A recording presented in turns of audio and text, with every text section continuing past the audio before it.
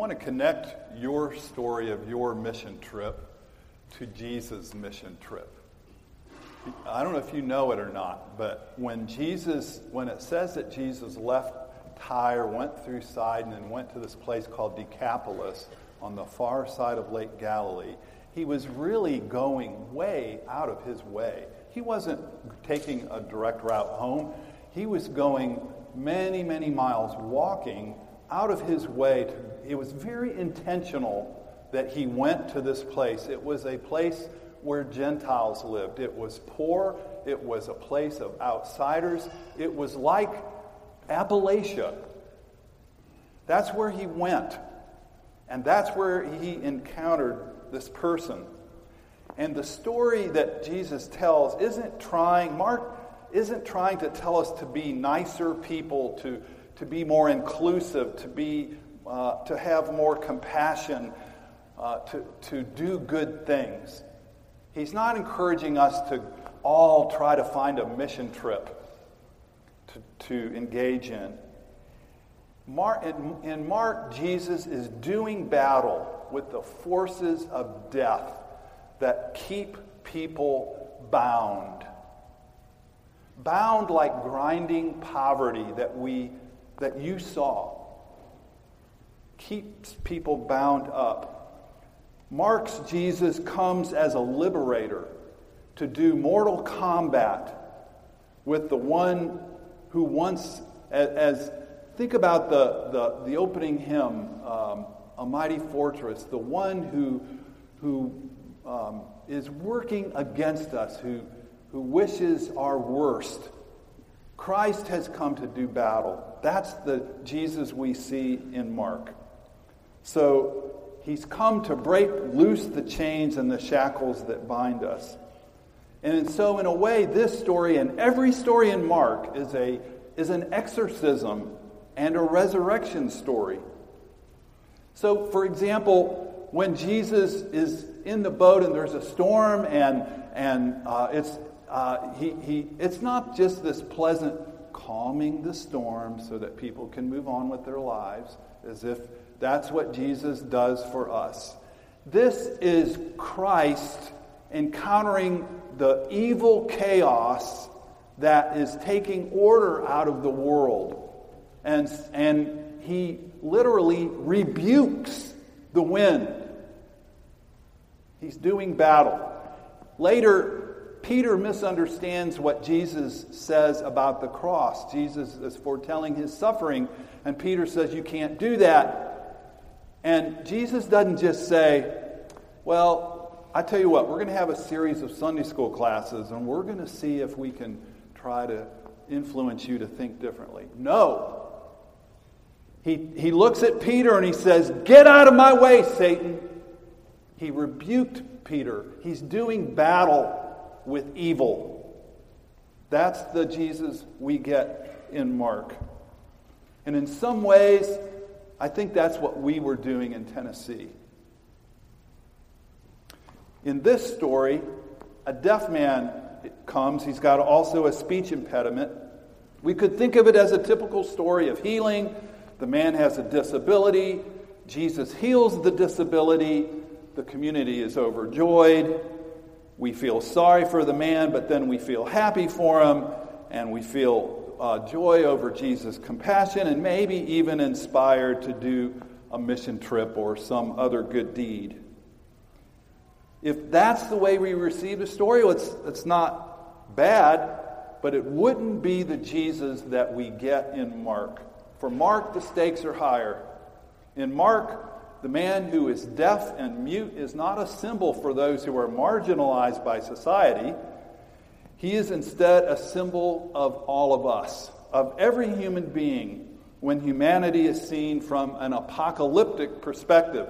He can't hear and therefore can't speak the gospel. What he needs now is not some bland chirping about inclusivity or compassion. What he needs is an exorcism. He needs to be liberated from the powers of death that have chained him. In Mark, you don't have to have a disability to be set apart from the rest of us. We all are in some way disabled. This man is deaf in the same way that we are all deaf. He doesn't have a disability. He has the human condition, because theologically, what he can't hear is the good news. What he can't hear is the power of Jesus in his midst. And because he can't hear it, he can't speak it. I say he's deaf and he's mute in the way we all are. I mean, take our ASP group, just for example. We all know what the gospel has to say about consumerism. We all know about shopping and possessions. We know that it's more than just bad, it's idolatry. We know that it can get us in its grip and that it offers a false joy and fulfillment. We know all that. But when we get on Amazon, or we know there's a sale at the town center, or we take a trip to New York, or we go somewhere else, and we see what our peers have, or are driving, or living in, well, we just feel we have to have it. I know what the gospel says about consumerism. I just can't hear it. We know what the gospel says about troubled times. We know that when the winds rise and the storms come and the waves rise up, Jesus says, fear not, fear not. The embodied, incarnate shalom of God is right here with us. We know that. That's the gospel we've always heard when we're in trouble. And yet, when the bills rise and I can't pay them, when sickness comes, when I'm cut from the team, when my boyfriend drops me, when I'm hopelessly behind in calculus, when I'm at risk of losing my job, when I can't even speak to my brother or sister, then it's the reality, Lord, where are you? Don't you know we are perishing? You see, I know what the gospel says about having troubles. I just can't hear it. And I know what the gospel says about me, that I am worth so much, as Emily said to the kids today, that every single person is so valued by God, that we are of eternal worth, that God created us in his image and we are made good. I know all that. We know all that. But we also know that we're bombarded with messages that, boy, you'd better pass that test. You'd better make it to that top quartile. We need you to be a success. We need you to be pretty or cool or funny or smart. Yeah, I know what the gospel says about human being, but I just can't hear it. And so I know what it would take to get me to hear it. It would take a miracle. It would take an act of God.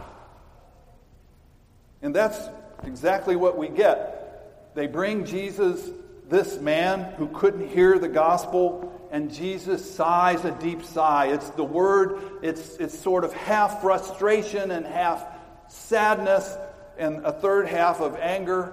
I'm not a mathematician. He's almost to tears as he confronts this deaf person, as if he's saying, this is not the way it was meant to be. Margaret, Nettie, this was not the way you were supposed to have to live.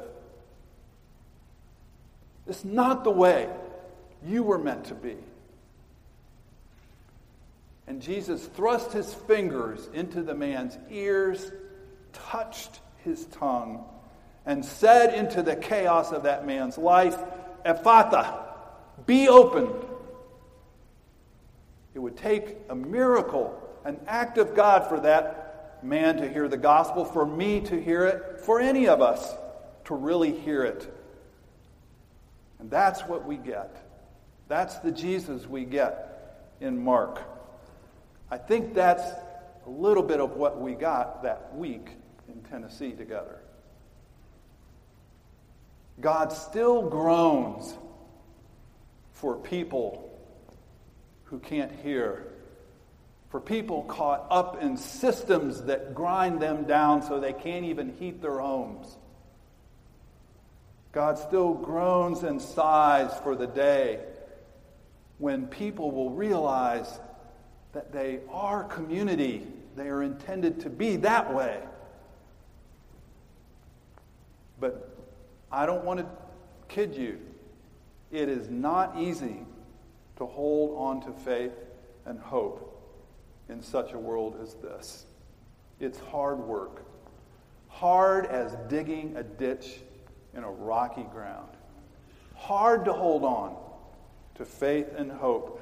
But working hardest of all, says Mark, is Jesus. Jesus working for us, standing among us every day and shouting into our chaos, be opened, be opened. Opening our ears so that we really can hear the gospel, and touching our tongues so that we can speak the truth. Amen.